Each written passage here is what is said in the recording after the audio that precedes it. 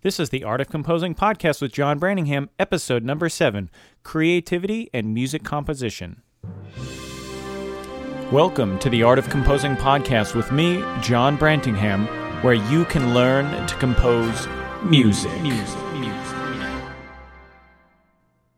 Welcome to another episode of the Art of Composing podcast. Art of Composing is dedicated to unraveling the mysteries of musical composition and then teaching them in ways that allow you to become the composer that you want to be. In this episode, we're going to learn all about the process of creativity. What is it? Why is it important to be creative? And what you can do to improve your creativity. But before we get into that, I want to take a moment to announce the upcoming launch of my new Art of Composing Academy. The Art of Composing Academy is currently in the final stages of being tested and goes live this Saturday, October 4th, 2014. If you're listening to this and it's past that date, head on over to academy.artofcomposing.com. That's academy.artofcomposing.com and check it out. The inaugural course is a brand new Music Composition 101 course featuring 8 hours of video lessons on the fundamentals of music composition. If you've taken my free beginner's course but felt you wanted more, or you just want to ground yourself with a solid foundation in composing, this is the course for you. Now, Music Composition 101 is different. It's a different course from my original free beginner's course. That will always be free, and I highly recommend going through it if you are interested in composing. You can find it at artofcomposing.com/free. Just enter your name and email address, and then after signing up, you'll get an email asking for a confirmation that you signed up, and once you confirm, you'll get the link to the course. Now, the new Academy is something slightly different. It's for those people that are wanting to take their composing to the next level.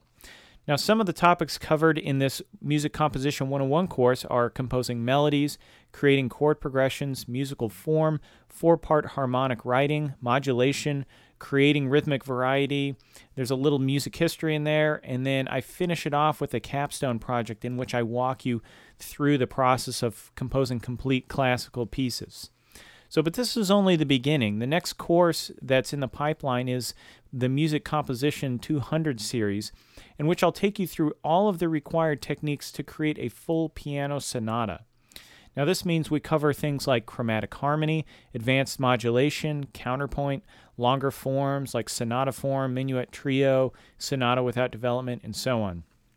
We will also analyze a complete piano sonata, moving step by step through the process of creating themes, transitions, and developments until we finish the sonata. So if you're interested, go check it out at academy.artofcomposing.com. Let's get on with the featured content. Creativity is a word that is thrown around in artistic circles, and many people, including composers, strive to be seen as creative people. But I would venture to say that if you ask most people, they wouldn't have a good definition of what creativity is. So that's where we'll start, with a definition. Now, I've read through quite a few definitions of creativity, and I think defining it can be a problem. But in the grand scheme of things, it's important to at least start with some common ground. So here we go. Creativity is the act of making something new that has value. Now, there's many definitions that also add the word novel into the mix, in that whatever you create should have an aspect of being novel or original or uncreated by anyone else. But for someone learning to compose or learning any new artistic endeavor, I think this can pose a problem as it will hamper you from learning lessons from the past. Trying to be novel without a thorough understanding of the past usually leads to composing a piece that's kind of trite. So let's dig a little deeper into defining creativity. First off, creativity is an act. Now, to me, this means in order to be creative, you have to actually do something. Conception of an idea is great, but unless you can actually realize that idea, then it's not really worth that much. Now, this depends on the field you're working in. Obviously, if your field is philosophy, then the things that you create are basically ideas. But the product that is created is usually a written text. It doesn't help to have an idea and then keep it to yourself. I mean, how would anyone else ever know that you were creative? And if you're a composer, on the other hand, you need to actually create music. I can't just walk around saying, oh, I have this idea for a piece that's mind-blowing. I mean, when you hear it, your mind will be blown. There are things like crazy motives and luscious harmony and epoch-making orchestration. It's good. Man, I'm creative. Well, if I did that, people wouldn't call me creative. They would just call me crazy. So you have to create in order to be creative. Next, what we create must be new. Now, I think this goes without saying. If you just copy another work, it's not really creative. Now, this doesn't mean that you can't use ideas from other works or build off of them. Standing on the shoulders of giants, as they say, is part of being human. We work from the place that we are in history. And you have, as a general right, the ability to build on the ideas of others. Now, you can obviously build on your own ideas as well. And then new is not the same as novel. New is defined as not existing before, whereas novel is defined as new and not resembling something formerly known or used. So certainly novelty is very important for the advancement of art, but it is not necessarily required for a work to be creative. Now, the next part of the definition is a little more subjective, but I think it's important. It's that it has value. Now, this, of course, is going to be subjective. More than likely, anything I compose will have some sort of value to me. Now, it may not have any value to anyone else, but overall, works that are viewed as creative tend to have value to other people beyond the creator. So, creativity is the act of making something new that has value. Now, a definition, while important for discussing topics, is not really useful for enhancing creativity. To do that, we're going to discuss the two types of artist, the experimenter and the conceptualizer. After that, we'll look at a relatively simple 6-stage process of creativity. And I know that seems counterintuitive to have a process of creativity, but the process is less about the creation of new and valuable works as it is about identifying what problems you want to solve in your creative endeavors. So first, the two types of artists. Hopefully, as an artist, you are taking the time to reflect on who you are, your goals, your ways of working, and your creative output. Reflection is one of the main ways that we grow as artists and as people. But reflection can also be somewhat fruitless when we don't have a good mental framework to judge ourselves. And as an artist, there are two main frameworks from which you can judge how you work and your artistic goals. These are the experimenter and the conceptualizer. Now, the experimenter and the conceptualizer differ in several ways, including artistic goals, self-evaluation, stylistic development, and their process of creation. So let's look at each one in depth. The experimenter is someone whose general goal is to create works that build off of previous accomplishments, and they do this through the process of incremental experimentation. Now, often their goals are imprecise. Their careers are dominated by the pursuit of a single objective, and they repeat themselves, usually with creative works that are similar, but generally change the way ideas are treated. Experimenters tend to view learning from their work more important than the finished product and rarely set off with a plan or a sketch. And oftentimes, the aim is to discover what the work is while creating the work. Now, they also tend to be perfectionists, finding dissatisfaction in the smallest mistakes and details. A great example of an experimenter is Joseph Haydn. Haydn wrote 104 symphonies. And this kind of output led to gradual changes and improvements of skill, technique, and the occasional novelty. Haydn is known for having little musical jokes in his compositions, playing with ideas that other people would be familiar with in ways that would elicit often unnoticed responses. Now, obviously, Haydn was employed for most of his career by the Esterházy family, and in his job description, it would be required to compose certain kinds of works for certain events, so he was restricted to composing stuff that the Esterházy family would want to hear. This means that the experimentalism had to be on a level that it wouldn't be caught. Now, compare this to the conceptualizer. The conceptualizer tends to be motivated by a desire to communicate specific ideas. This means they have clear goals that can be stated precisely before they start creating. Now, this is often accompanied by detailed plans and sketches and a systematic way of executing that plan. Because their goal is often a conceptual innovation instead of gradual experimental improvement, Their creative breakthroughs tend to appear suddenly, as a new creative idea will have a vastly different effect in the way a composition will be created. Now, oftentimes, they tend to be more satisfied with their compositions because they have a much clearer measuring stick, their initial conceptual innovation. The careers of conceptual innovators are often marked with extremely novel singular works that appear to come from nowhere. A great example of this is Igor Stravinsky's The Rite of Spring. Now, The Rite is considered a seminal work of the 20th century, and I guarantee the more you listen to it, the better it gets. But what is different about The Rite from other kinds of works is that it appeared to come from nowhere. Now, in reality, this is not completely true. While Stravinsky is quoted with saying there was no theory behind The Rite of Spring, and he just heard it in his mind and wrote it, there are trends that happen in the decades leading up to it that are visible in The Rite, and no doubt Stravinsky heard these things and absorbed them through osmosis. But what really makes it a watershed moment is Stravinsky is the first person to put all of these trends together in a way that's natural. And he does this through deep conceptualization happening on a subconscious level. So considering these two types of artists, I think it's important to identify where you lie on the spectrum.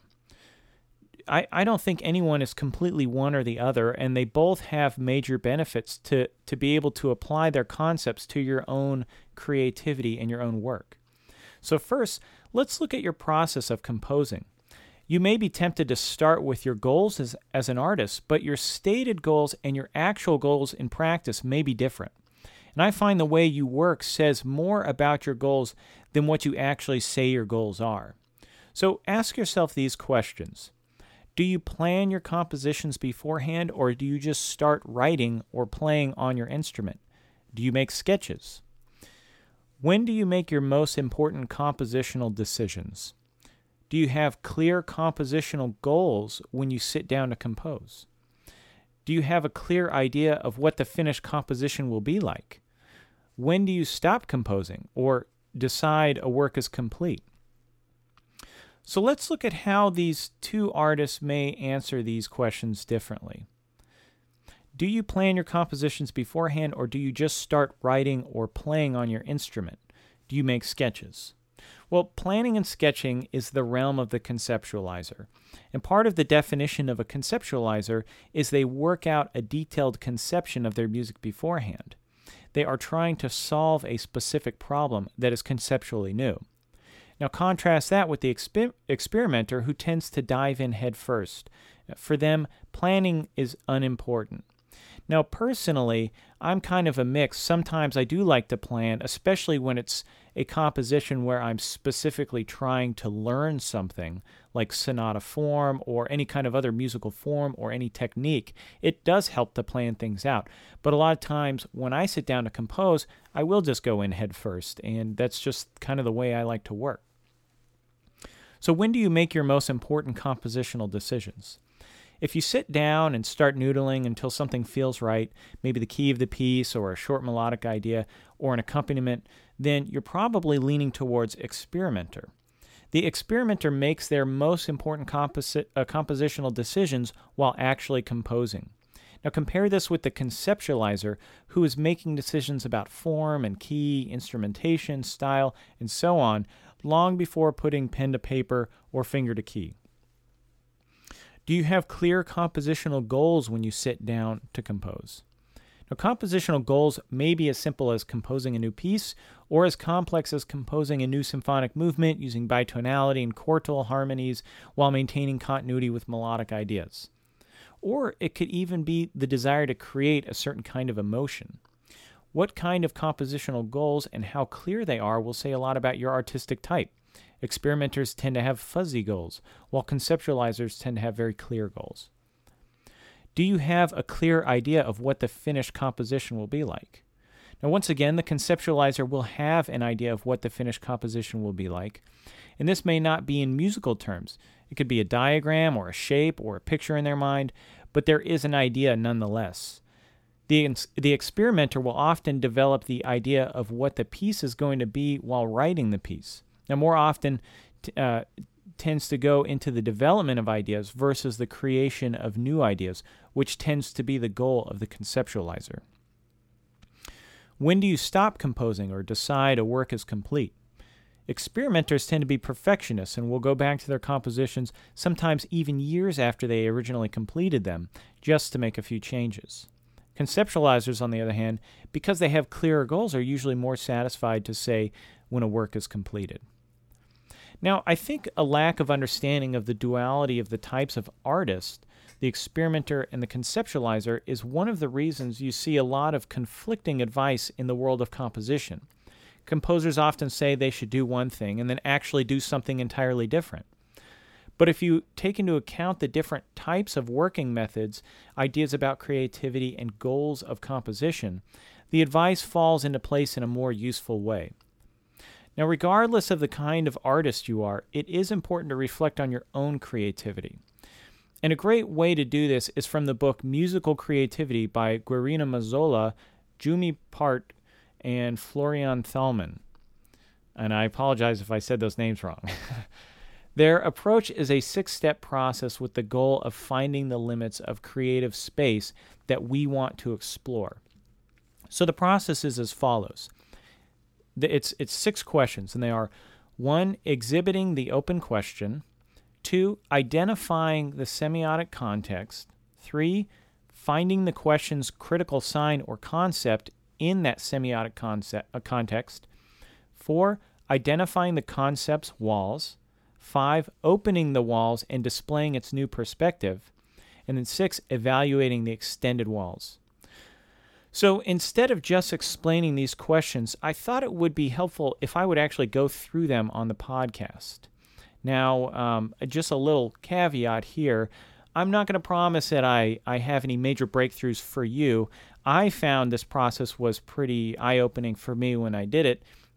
But, my answers may be kind of unsatisfying to you, but that makes sense because we're going to all have different creative goals.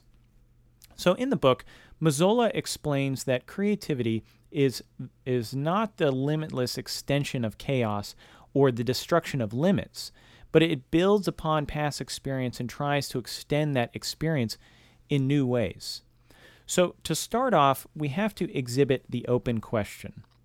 Now, in the book, as a guided exercise, he asks us to explain in our own words the musical style in which we would like to compose.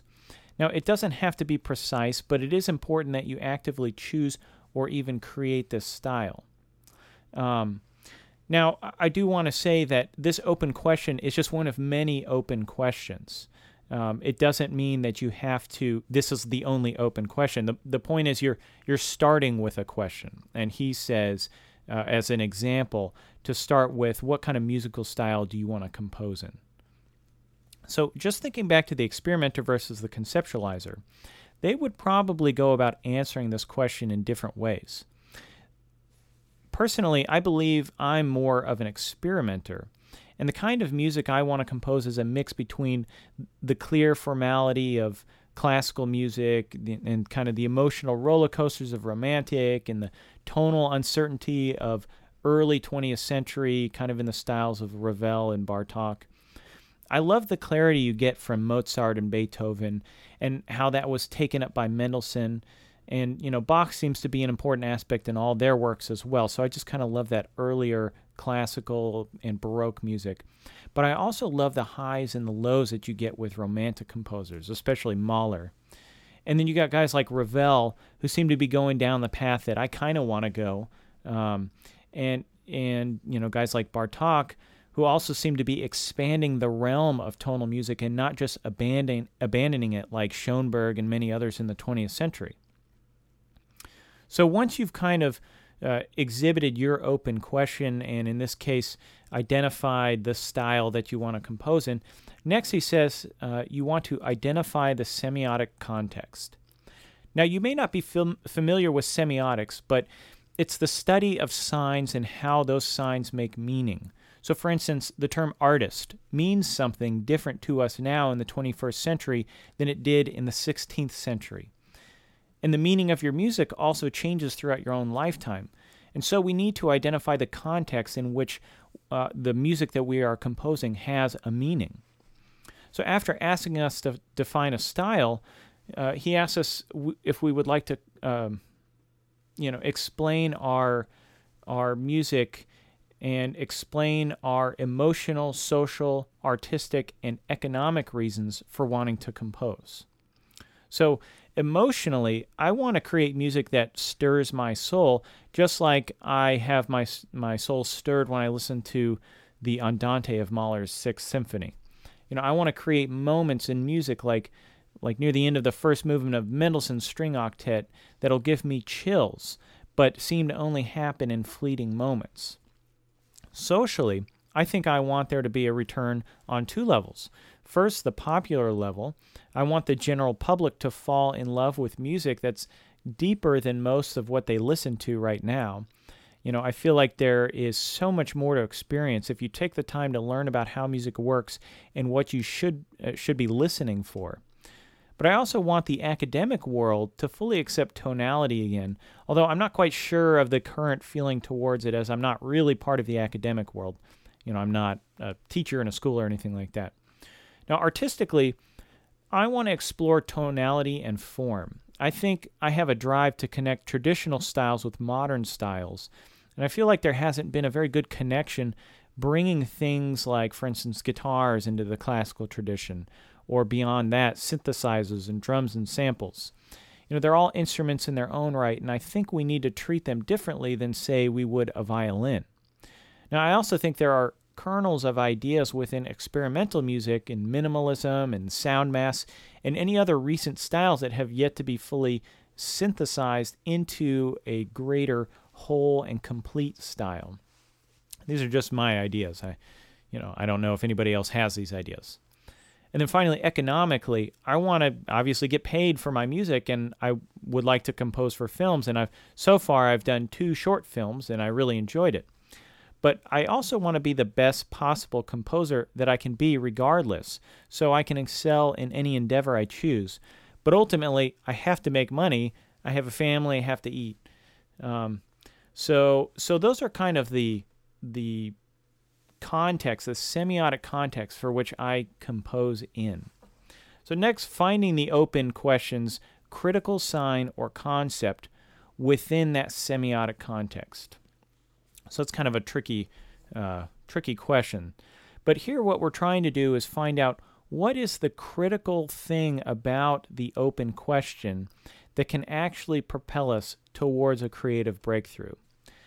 Now, to get to this, I want to take a step back and ask, why should you be motivated to create new, unheard musical works in the first place?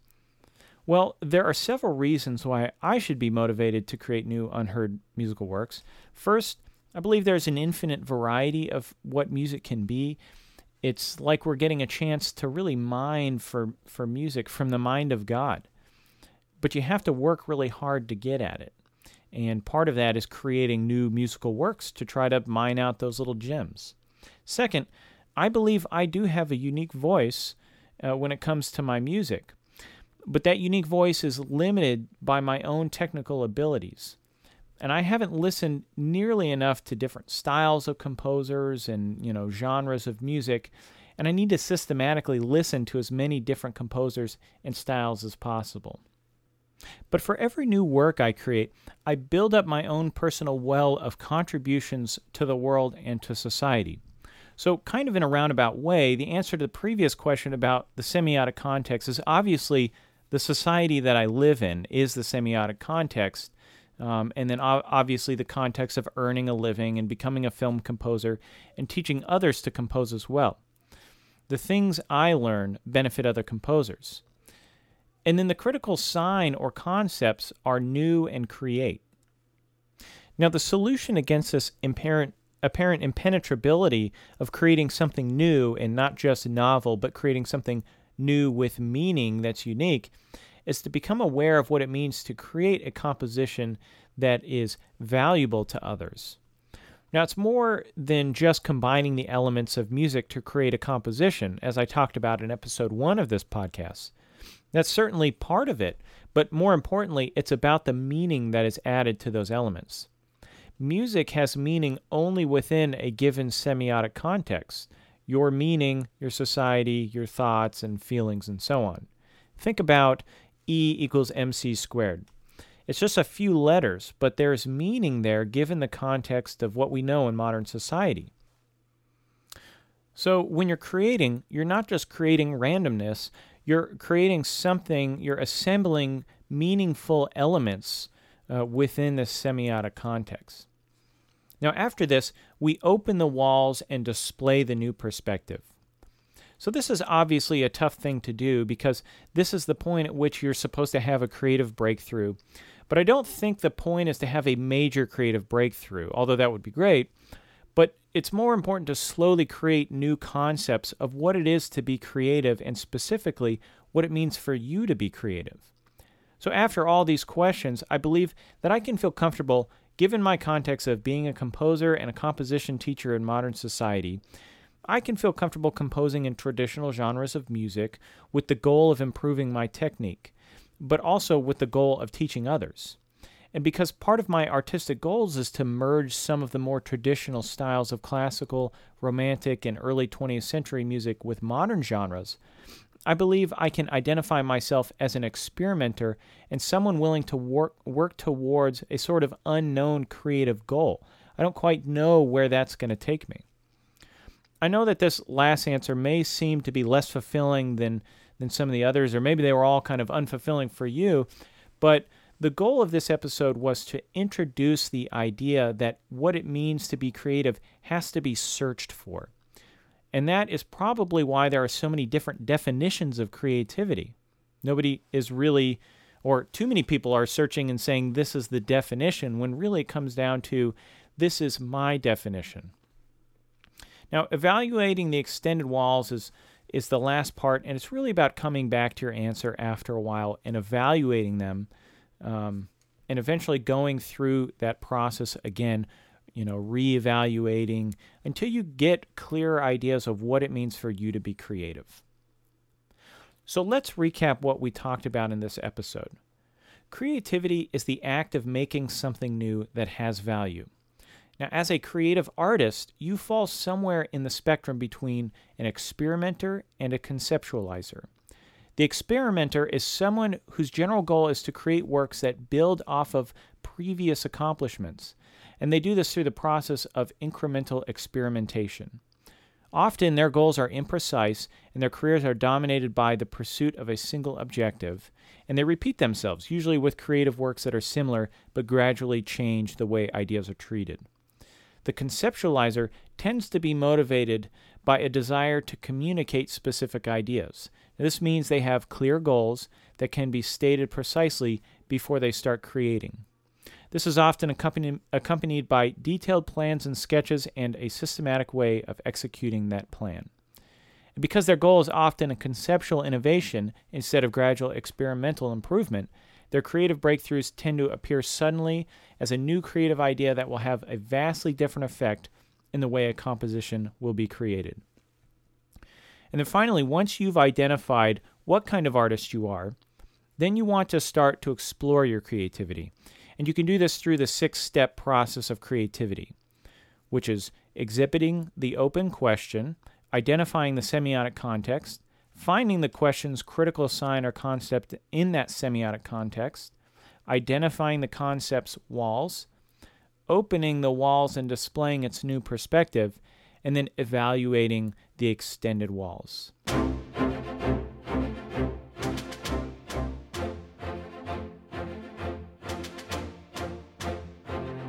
Thanks again for listening to the Art of Composing podcast. If you like the show, leave me a review in iTunes. As usual, you can find the show notes at artofcomposing.com/episode 7, all one word, just episode 7. Remember, we are just a few days away from launching the Academy, so be sure to check it out. If you want to be on the notification list, you can go to academy.artofcomposing.com and sign up there before Saturday. And if it's already launched, if you just go to academy.artofcomposing.com, you're going to be at the Academy, so you don't need to be on any kind of notification list. So until next time, go break down those creative walls.